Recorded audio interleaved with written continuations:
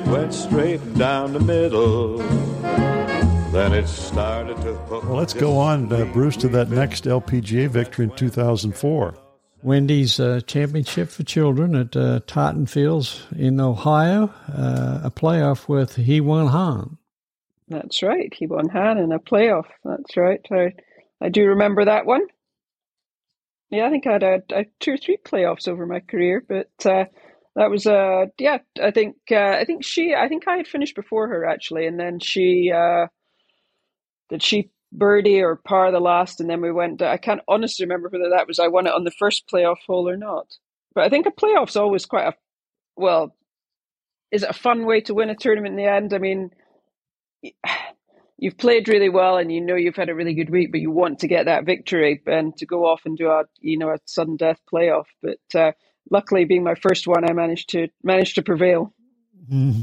We've described it as nothing better than a coin flip. Typically, when you go back and look at the stats, and Bruce will tell you, what we've found in looking at over the now 81 interviews we've done, all with major winners and World Golf Hall of Fame members.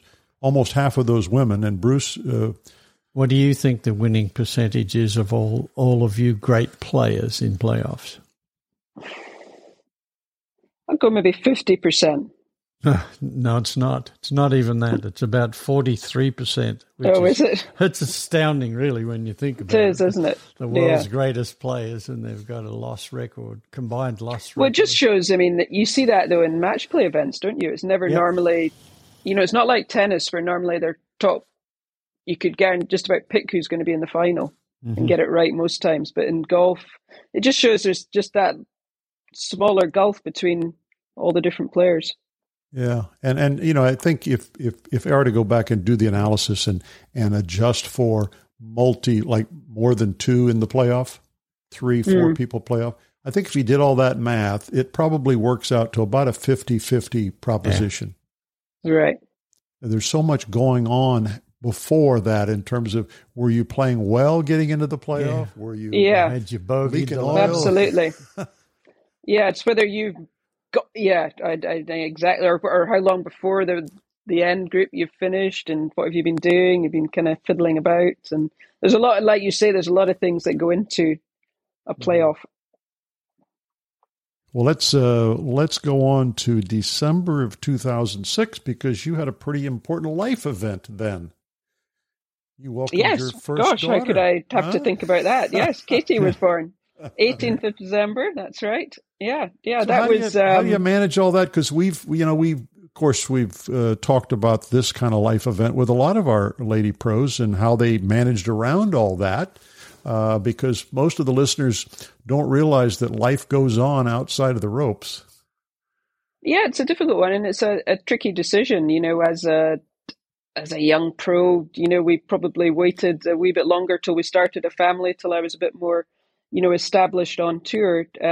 But I think, especially with Katie, the first one, you just, I think I had maybe 6 months off, and when you come back, you just wonder, are you ever going to be the same player? Will it feel any different when I come back? Will I have that same competitive urge to want to play? So it's quite nerve-wracking, apart from the whole fact about you're having your first child and everything that encompasses. So there's definitely a lot going on. But looking back now, I would say for myself personally, having children probably definitely helped my game. Even though how nervous I was before I'd had Katie, and wondering, as I said, whether I'd be able to continue. But I think it helped me focus more in a way on my golf and my practice. I practiced much better because you had to be manage my time much better, I think. Yeah. It was far more quality over quantity. So I had to be much more structured and probably far better practice routine than I had before, when you just kind of felt you had all day and it was all just you, and it was you and your golf game. There was more to think about. Yeah. Well, it didn't take long to answer the question of what would happen to my game post children. So Katie's born end of 2006, and then you kind of toddle over to the Scandinavian TPC hosted by Annika up in Sweden, I guess. And won a tournament by 3 over Sophie Gustafsson and Laura Diaz.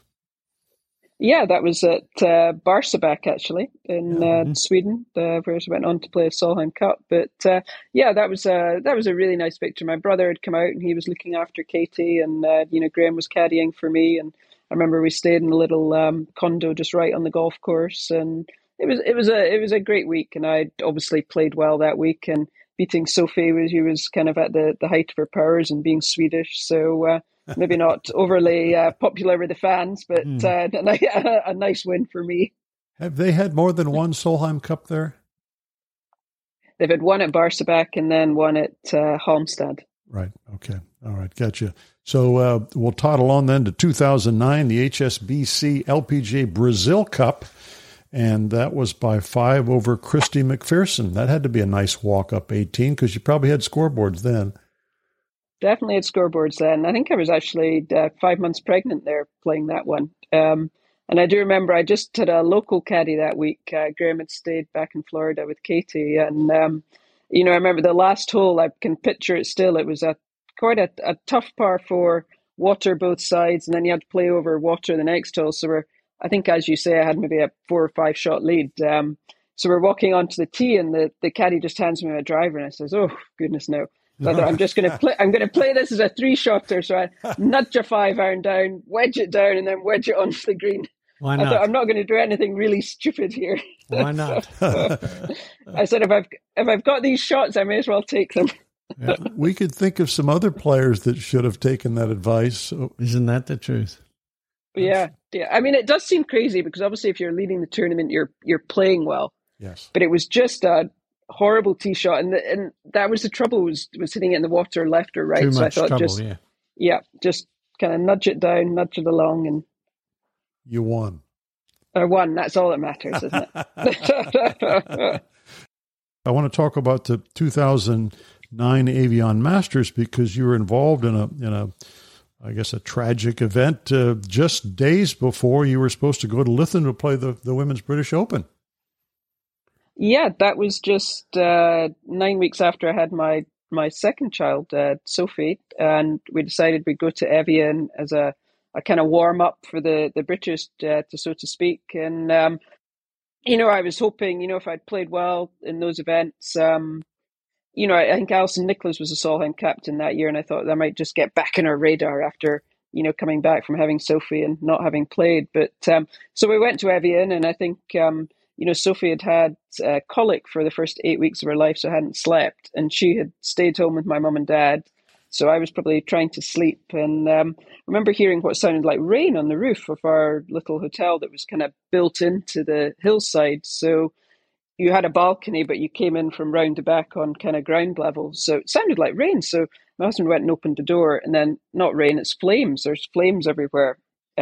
So we kind of panic and run out the place, and no fire alarm or anything. So we were running around shouting, fire, fire. This was probably 10:30, 11 at night on the Wednesday night, typically, of course, with the first round starting the next day. And then I think we had Amy Yang and her dad were in the room next door to us. And then by the time they heard us shouting, they couldn't get out their door. So he throws a mattress out their balcony and then throws the clubs, and then Amy jumps. So luckily everyone got out and everyone was fine, but the kind of hotel was destroyed. But, Graham, my husband, burnt his feet running out on some of the embers and couldn't caddy that week. So it was quite a stressful start to the week. I'll say. Yeah, I'll say. So you come out of that experience at the Avion Masters with Graham with his hot foot coming up through the embers, and you go on to Royal Lytham and St. Anne's for the 2009 Ricoh Women's British Open.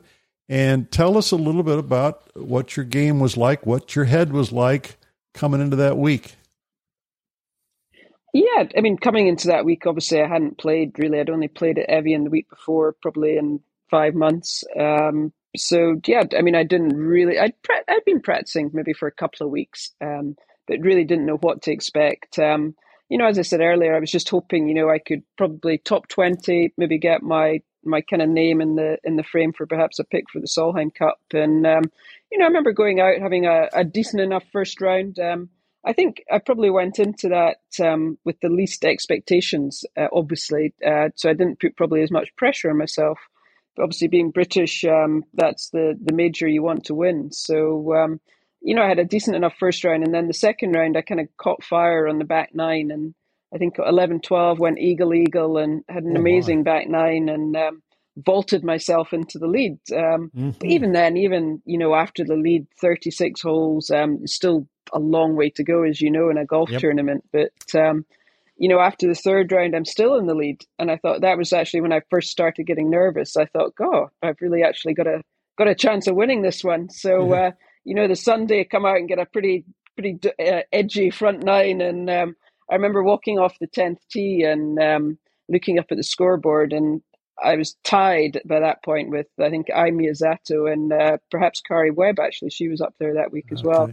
And I thought, right, I've played this back nine well every day. So come on, let's just go and do it. And as whenever you win, I remember holding a monster putt on 14 for birdie. And I think when you win, you always get that little bit of luck. That's just the kind of little bit you get to distinguish you from the next ones. And I remember standing on the 18th tee. I think I had a 3-shot lead.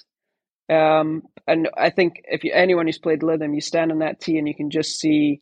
I could see gorse right. I could see bunkers everywhere down the fairway. And Graham gives me a 3-wood.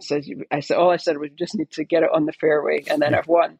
So I kind of nudged a 3-wood down and got the fairway. And then it was a great walk up because, with a 3-shot lead, I knew I'd won it. So I remember the Scottish girls team were there. They were playing the next week, I think at Southport. So they were out there watching and had their faces painted with the saltire. And I remember knocking a 6-iron onto the green and then 2 putts. So, and I think having, Nice. my husband caddying as well made it all the more special. So, obviously I had family and friends down watching. So it was kind of one of these moments that I don't think it really sinks in till probably, probably a few days later. It didn't really sink in the enormity of what I'd done. I remember that night sitting, Sophie was still getting up in the middle of the night, and my mum had been doing those feeds, so I said, well, I'll get up tonight. So I remember sitting at 3 a.m. We had the trophy on the kitchen table, and my mum and me sitting having a cup of tea. A great wild celebration we had that night. Yeah. What a great memory, though. Yeah, terrific. First Scottish woman to win the Ladies British Open as well. Well, yeah, it's always special to when you're first to do something, Absolutely. isn't it? First one to win a major, as a matter of fact, right? Yeah. Mm-hmm. Yeah, which is nice. You added your name to some great names that have won the Open Championship on the men's and the women's side. I mean, just for our listeners, I'm going to take you through the names starting almost 100 years ago, and they've got a lot of history there with this fellow, Bobby Jones, maybe a name people have heard before. Then you go to Bobby Locke, and then a guy that Bruce knows quite well, Peter Thompson. A left-hander. Yeah, that's right. The next 3 guys, we talked to each of them about their wins at Lytham, and I can remember specifically about Tony Jacklin in '69 talking about he hit the best tee shot of the week on 18. You talk about that shot on 18. He hit the best driver of the week on that hole. But Bob Charles in '63, and then '69 Jacklin, and Gary Player in 1974, and then Seve, Tom Lehman, Car Park. Yeah. Tom Lehman and David Duvall, and then Ernie Els, and then on the ladies' side, I guess in chronological order, Sherry Steinhauer before it was a major. And then Annika, and then Sherry Steinhauer after it was a major, and then our guest today, Catriona Matthew, and then Georgia Hall, who put up a pretty good fight in the ladies' U.S. Open, didn't she? Yeah. Yeah, she did. She's a good player, Georgia. She had a great win there at Lytham as well. Yeah. I remember listening to that. We were driving back up home, and I remember listening to the last few holes. Yeah. Some great names, and I guess first we got to ask you, you get that major under your belt, what changed? Because you might have played, did you play somewhere the next week?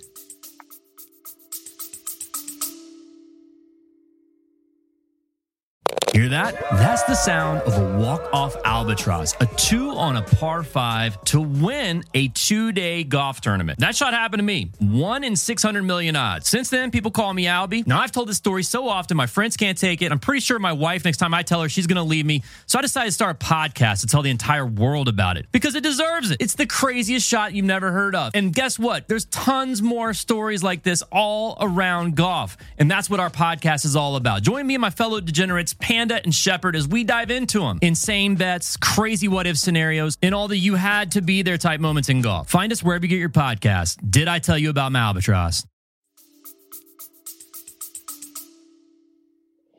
No, I didn't actually. Okay. No, I didn't have anything on the schedule the next week. I remember being at home. Yeah. Okay. Yeah. Right. I mean, so often you guys, and Bruce, you know this, you win a tournament and then you got to pack up in the car generally and drive to the next tournament. Ben, you don't have a lot of time to really relish what you just did, do you? That's true. That's absolutely true. I think that's sometimes the bad thing with golfers because you don't have time to celebrate your victories and kind of savor them in a way.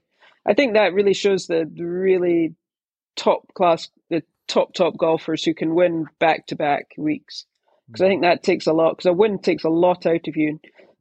You know, to be able to go and do it the next week is quite a feat. Yeah. You got a nice little check that week too, didn't you? Do you remember that?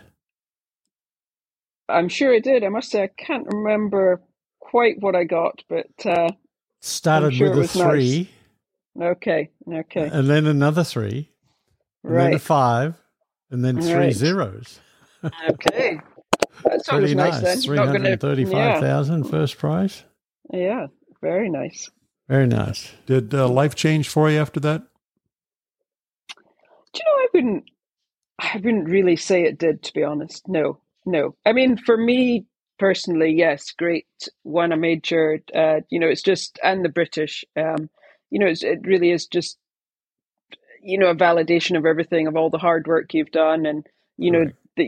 that was the right thing to do to turn pro. And I think it's more, at the time, it's just, yes, I've won. That's great. And then, as you say, maybe I didn't play the next week, but you're then starting to prepare.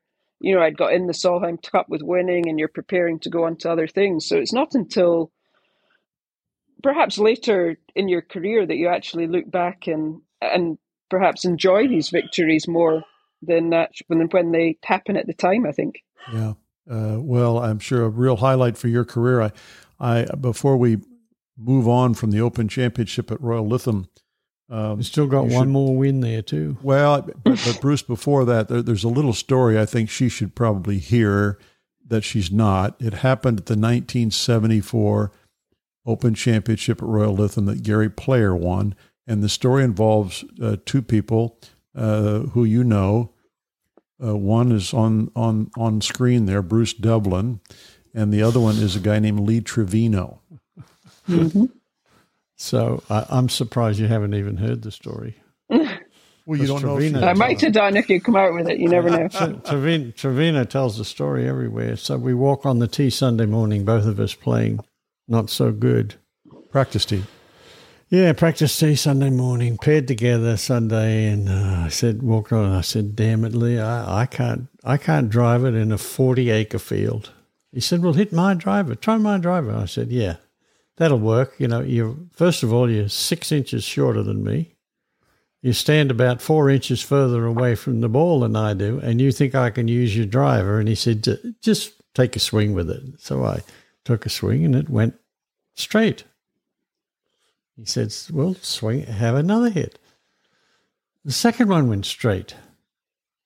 I thought, I don't know what the deal is here. But so I hit a third one straight. He said, "Well, that makes the situation real easy. We'll use the same driver today." I said, "Lee, how are we going to do that? We're going to have an R&A guy with us." He said, "Get off the first tee, then on the second tee, if you've got the honor, take my driver, and then once you hit it, back up, and I'll hand you your driver, and then hit mine." So we did that all the way around the golf course. Nobody said anything. The R&A guy didn't do it. And then I guess it was about 10 or 12 years later, Trevino's sitting with the secretary of the R&A at a dinner. And he says to him, "I need to ask you a question. Should Bruce Devlin and I give back the money we won? in 1973. We both won 103 pounds. The secretary said, what are you talking about, Lee? He said, well, we both used the same driver on the last round of the tournament. He said, yeah, sure you did. Talk about something else. So nobody would believe him. Oh, no one would believe him. Nobody believe him. Anyhow, can you even fathom that happening today? That could never happen now. No, there'd be someone capture that with a phone. Yeah, that's right. Post it on social media. Yeah. But anyway, so your win in the 2009 Women's British Open, as you mentioned, comes just several weeks after the arrival of daughter Sophie, just 11 days after that fire in France, and mere weeks after Tom Watson almost did the unthinkable, which was to win the British Open at Turnberry at age 59. Talk about woulda, shoulda, coulda. I guess it wasn't meant to be, but that's probably his one mulligan he wouldn't mind having.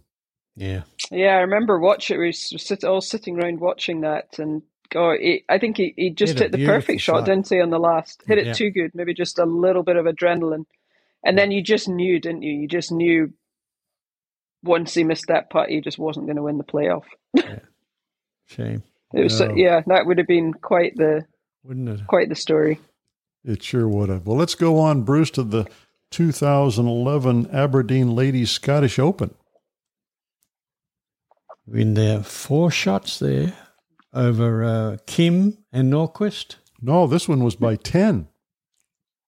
Oh, was it? That was at Archerfield. I played amazingly well that week, actually. Yeah, that was probably some of the best golf I've ever played, actually. At Durlton really was. Or Phaedra? Which course did they play? We played on the Phaedra. Yeah. But I think that was probably some of my best ball striking. I remember just every hole was just about had a birdie putt on. I could have been even lower than I was and just kind of blew the field away. But it was just one of those weeks where, you just couldn't do anything wrong. And it was just, you wonder why you couldn't have done that every week. Was there one round where you just went stupid low? I don't think there was one round where I went stupid low. I just was kind of quite low in all of them. But yeah, it was just, I just remember I was just striking the ball so well that week. And how long does that last typically? It lasted a week. That elusive zone is hard to stay in sometimes. It is, isn't it? Yeah. You wonder where it goes. Well, Bruce, then you go to the Lorena Ochoa Invitational. Right. Yeah, that's where you won by 4 over. That's right. Yeah, where I had that was where I had Chuck caddying for me again. He came down, and so we got we met after him getting me through Q school. We got a victory on the LPGA with him caddying. That's great. So that was great fun. But I had a huge lead in that one. I remember going into the last day, and I think I was leading by maybe 7 or 8 at the turn, and in a way that's quite difficult having such a big lead. Mm-hmm.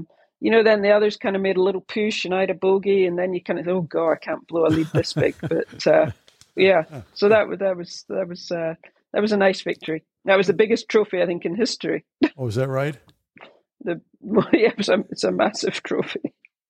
How did you enjoy Guadalajara? Yeah, I like Guadalajara actually. It was nice. Yeah. Obviously, Lorena's hometown, so Guadalajara Country Club was a nice golf course. We played a few events down there over the years. Yeah, had an opportunity when she was on tour. Traveled down there a lot on business over the years, but never really knew what the golf scene was down there. No, there's some nice golf courses, quite kind of old style. I think Guadalajara Country Club's a kind of, well, I don't know how long, an old golf course. Kind of tree lined and nice golf courses. Yeah. So we come back closer to home, and in 2012 you pick up a win at the Ladies Irish Open at Killeen Castle that's right, by 1 over Suzanne Pedersen. Yeah, that was another. I think that was just before the Solheim Cup. There, they were having the Irish Open there before we played the Solheim Cup at Killeen Castle. So always gives you kind of good memories when you've won, and of course you've got to go and play a big event like that on. So, and then again, obviously beating Suzanne, who was at the height of her powers then, is always nice to beat the best. Yeah. Bruce, the next year she had a close call in the LPGA Championship. Yeah, in B Park. You contributed to that minus playoff. That's right.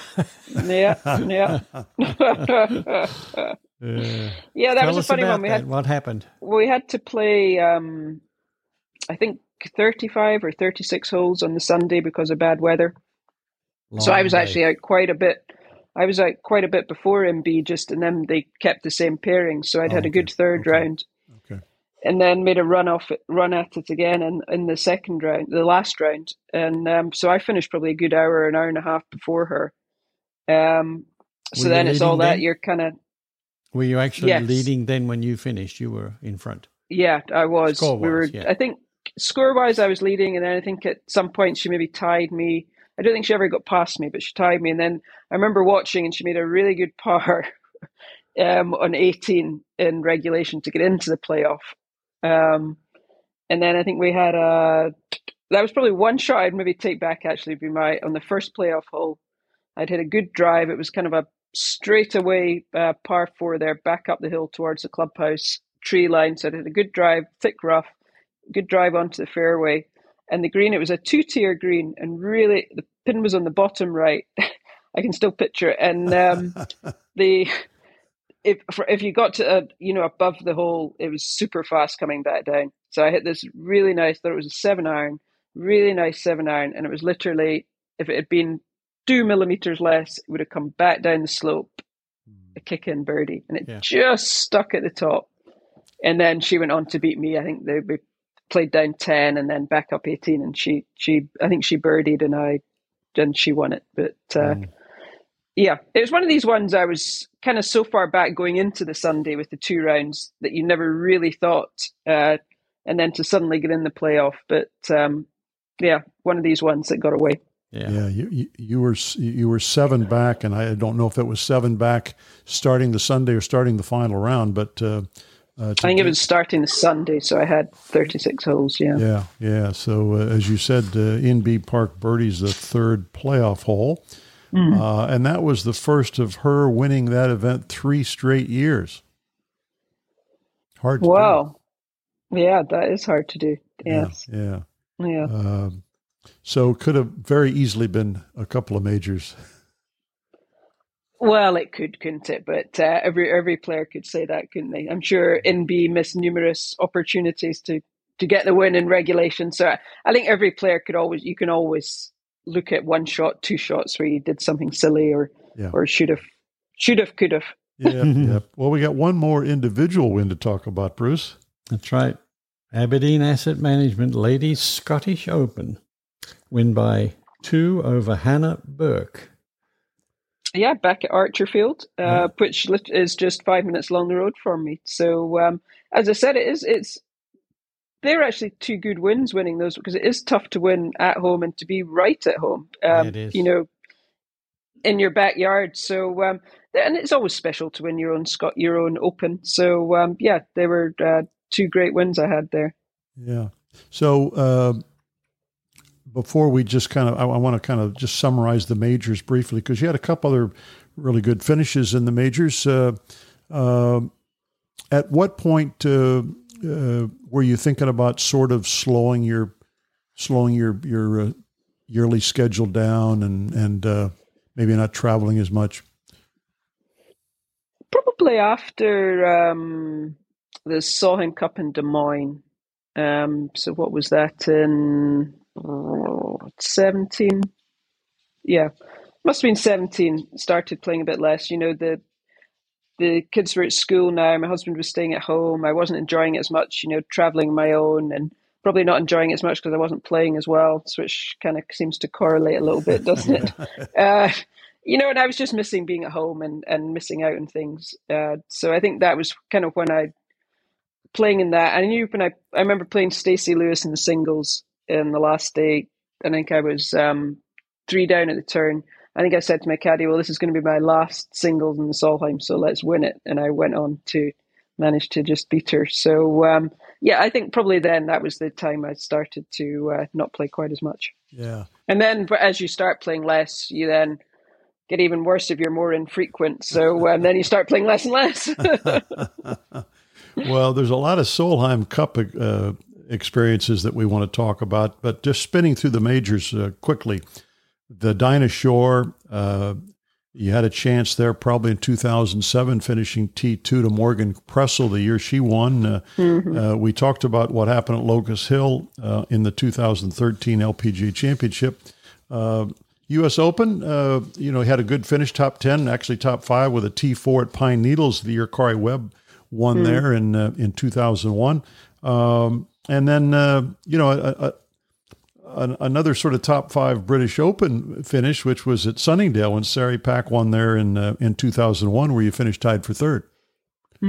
Yeah. I remember having a chance there at Sunningdale, and then I kind of got caught in some bad weather at the end of the third round.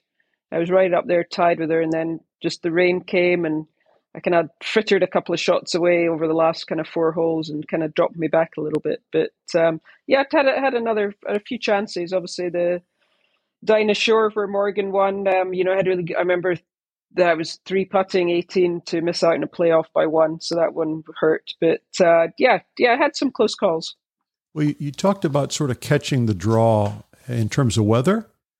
We've talked about that a lot on the show. Typically, we talk about it relates to play over on your side of the pond, British Open in particular. But would you say, with your experience, this catching the draw and getting lucky with the weather, one side or the other, is it sort of just a myth that it happens more over in the UK, or would you say, it happens equally as much in the US with rain and tornadoes and all kinds of crazy stuff? No, I would say it definitely happens more over in the UK, because I think in the US, if there's rain or that, it's usually lightning, so it usually stops play. I think over here, and especially with the 1T starts that they tend to have, there can be a huge variation in the weather from like a 6:30 tee off time to a 3:30 time. Yeah. Probably there in Hawaii. Hawaii is always the kind of vagaries of the wind, so you can have the... Has that tended to average out for you in your career, or have you been on the wrong side of that when you were playing well? I think it averages out. Yeah, maybe you don't think that at the time, but I think it probably does average out over the years. Well, let's talk a little bit about Solheim Cup, because what a record! I mean, as a player 9 times, as a captain a couple of times. Quite a record, Bruce, just looking at her play across those 9 performances, huh? Yeah, the one win-loss in half is 18, 11, and 8 in the singles. Strong. Pretty strong in the singles, too, 6, 2, and 1. And then in the foursomes, 8, 5, and 4. And the 4 balls were probably the one that was the least impressive, was 4, 4, and 3. So 22 total points you scored in those years. So, 2.5 points each time you played average. That's pretty good. Yeah. I mean, that would be what I would say. I always found 4-ball the hardest format. I loved foursomes. Just loved the whole thing of foursomes and found that in a way easier. I think probably because I would call myself not the most aggressive golfer. So I think that's perhaps where I struggled a little bit with 4-ball. I think I tried to change my game and go for things more than I normally would have done. So I always preferred foursomes to 4-ball, to be fair. Your partner did too. I'll guarantee you, your partner loved the foursomes better. Well, you sort of missed out on the very early history of the Solheim Cup. And of course, Bruce and I have had a chance to talk to Kathy Whitworth, who captained that first U.S. side, and a lot of the players, including Laura and Annika and others. But you began your Solheim career at Jack's Place in Muirfield Village with Pia Nelson as your coach and or captain, and Judy Rankin on the U.S. side. Yeah, I remember that. I remember playing with Annika was my partner that time. So I remember we were first out, first morning in the foursomes. So I think I had the honor of hitting the first tee shot. So, but I could pick my partners well in foursomes. There you go. How nervous were you standing? She's on not that too tee? shabby a partner to have. No. Yeah, I mean, I think that without a doubt is the most nervous you are when you're playing golf, because I think it's not the fact that you're representing your country, your continent, but I think it's normally as a golfer, with it being individual, it's only yourself you can let down if you hit bad shots. But in that, it's your teammates and your peers, and you don't. That I think that's in a way what gives it the most pressure. I That you're agree. not wanting to let down any of them, and you're wanting to play well. I mean, not to show off, but you're wanting to play well in front of them. True. Well, your second one, which came in 2003, that was a win at, and we talked about this venue in Sweden, Barsebäck, with Katrin Nilsmark and Patty Sheehan as the captains, and you earned the winning point in that one. Yeah, that's right. I remember the foursomes fourball. I played 3 of the matches with Janice Moody, who was one of my old kind of teammates back from the Scottish amateur days. So that was great fun. And in the singles, played against Rosie Jones, and you could just tell from the leaderboards that it was going to come down to, I think Annika was behind me, so it was going to be one of our groups. And again, being in Sweden, I think they were all wanting Annika to get the winning point. But, you could kind of tell, I got to the 17th, and, all the captain and the team and the caddies and everyone come rushing down. So you kind of know it's coming down to my point. And I remember I hit 2 really nice shots onto the green. And the one thing I suppose, Rosie ended up, because she had missed the green, she ended up conceding the hole rather than me having a putt to hole. And I remember Sophie Gustafsson running onto the green and nearly knocking me over. But that was probably the first Solheim Cup, actually, I played in, that the crowd suddenly, they just felt really huge that week. That was kind of, I think, the start of the real kind of take off of the Solheim Cup. Mm-hmm. Yeah. So speaking of that, did you see a lot of change from that first one in '98 to obviously the most recent one you're involved in would have been as captain in 2021? Yeah, I think there's been a huge change. I mean, I think there's been a huge change in women's sport in general, and golf's part of that. But I think over the years you've just seen it really is a standalone sports event now. It's not just, this is the women's version of the Ryder Cup. Now it's an event that even non-golfers, want to come, like the Ryder Cup. They'll want to come and see and watch. So it really has, in the last 20 years, it's exploded, really. Yeah. Just, I suppose, like the Ryder Cup did over the years, when, once they got the Europeans in, and it suddenly took off. And I think with both sides winning it needs to go backwards and forwards and be competitive to get that people watching. Agreed. Yeah. So in terms of venues, if you just set outcome aside, win or loss, it doesn't matter. What was your favorite venue on your side of the pond? What was your favorite U.S. venue for that event? I think over in the US, I think we lost this one, but I think Crooked Stick was one of my favorite venues in the US. Carmel, Indiana. Yeah. And then over here, hard to beat that one at Barsebäck, actually. First win, and I'd won a golf event at that golf course, so that was a tough one to beat. Yeah, a lot of great memories there, right? Mm. Yeah. So obviously, having an opportunity to compete as a player 9 times was special enough, but how special was it when you get the call and say, "Hey, we want you to captain the 2019 team"? Yeah, I think that was a huge honor, and I think to have the opportunity to do it in Scotland, because obviously being European, it's quite unusual to actually get it to do it in your home country as well. Right.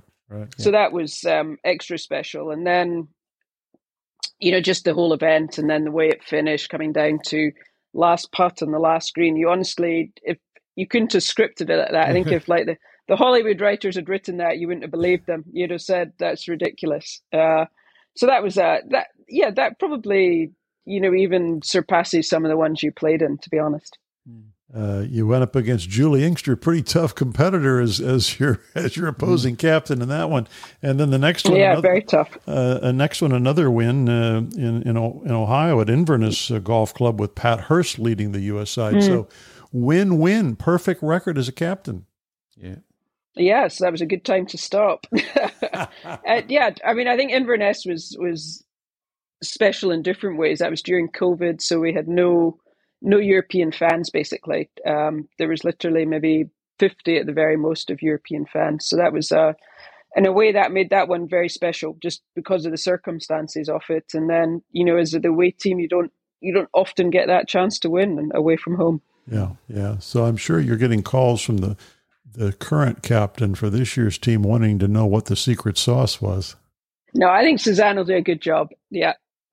She was vice captain for me. So, and obviously she's got a fantastic record and career in it. So, looking for good things there. Yeah. So before we wrap up, maybe just catch our listeners up with what life looks like now for Catriona Matthews. What are you involved in outside of golf? What's your golf situation look like these days? Yeah, for me now, I'm not playing a huge amount. I'll play maybe 5 events this year. I'm going to play actually the Women's British Open next week at Walton Heath, kind of as a preparation for the Senior US Open, which is third week in August over in Portland, Oregon. I'll see you there. Yeah, and then I'm playing an LET event. Sophie, my youngest daughter, is going to come and caddy. So, just some kind of fun things. Go and play in the odd event, and trying a bit of commentary, and a few corporate things, and then the kids are 14 and 16, so it's kind of important time at schooling for them. So it's nice being home more, and after traveling so much, kind of just enjoying being at home, to be honest. It's amazing how you can fill your time. Yeah, isn't it the truth? So before we finish with our 3 traditional questions, I'll ask you, I'm going to put you on the spot. I'm going to ask you a couple of trivia questions. One is hard. One is... I failed miserably earlier. And the other one, I think you'll get. The other one will be hard. Well, don't say that. Don't say that. So you want the hard one first or the easy one first? Well, you just go, and I'll tell you which one's hard and which one's easy. Okay. So the first question is... This is obviously the hard question. Yeah.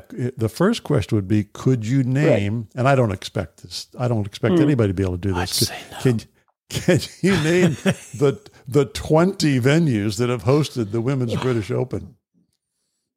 No. I'm sure I couldn't. Okay. Correct answer.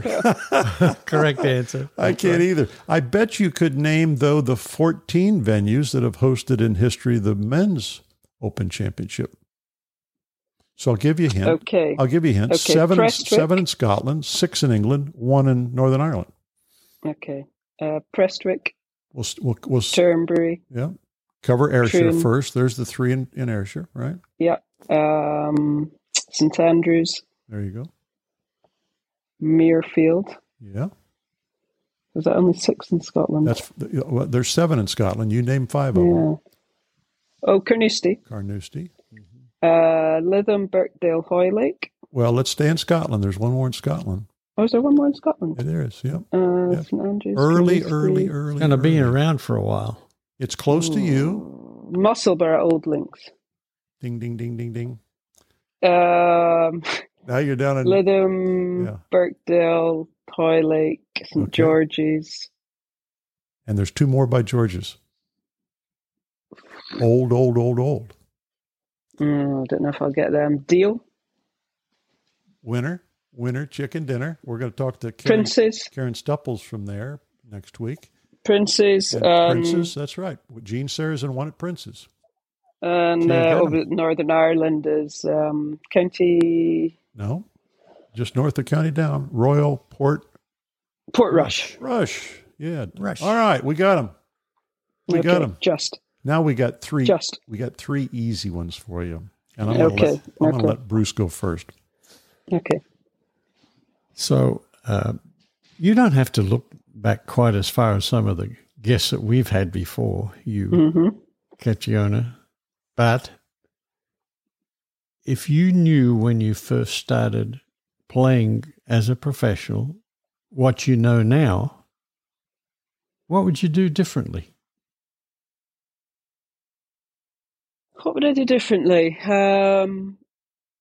I'd work a lot more on my strength work, getting stronger, and I would have worked a lot more on my short game. Okay, good answer. I think I know the answer to the next question. Okay. One career mulligan, where do you take it? Well, it's either the Rochester, that 7-iron, or my 3-putt at Dinah. That's We'll give two. you an extra. We'll give you an extra That's one. two. Yeah. That's two. We'll give you an extra one. Okay, Bruce. Probably the one at Rochester, because that would have been to win. Yeah, The other okay. one was to get in the playoff. There you go. Fair enough. So our last question is a simple one. Okay. How would you like to be remembered? Oh, I think that's probably the hardest one. Just as a, I don't know, just as a nice person who happened to be good at golf. Beautiful. Well, you know, one thing that we have to say too, and that is that we have had a great time having you today. But we look thank forward you very to much. this. And, Enjoyed it. Thank you for all your time. And it's been fun. Yeah, thanks very much. I've enjoyed it. That was good fun. Thanks for joining us, Catriona. Thank you. And it's a real privilege for us to be able to add your stories to all the golf greats that we hope will be archived in perpetuity for younger generations of golfers to look forward to listening to more of them. Okay. Good. Wonderful again. having you. And hopefully we'll see you at the Senior Women's Open out in Portland in August. Yeah, I'll be there. So if you're there, I will see you. All right. Perfect. Okay. Thank you very much. Thank you for listening to another episode of For the Good of the Game. And please, wherever you listen to your podcast on Apple and Spotify, if you like what you hear, please subscribe, spread the word, and tell your friends. Until we tee it up again, for the good of the game, so long, everybody. Whack down the fairway, it went smack down the fairway. Then it started to slice just a smidge off line. It headed for 2, but it bounced off 9. My caddy says, long as you're still in the state, you're okay. Yes, it went straight down the middle, quite a way.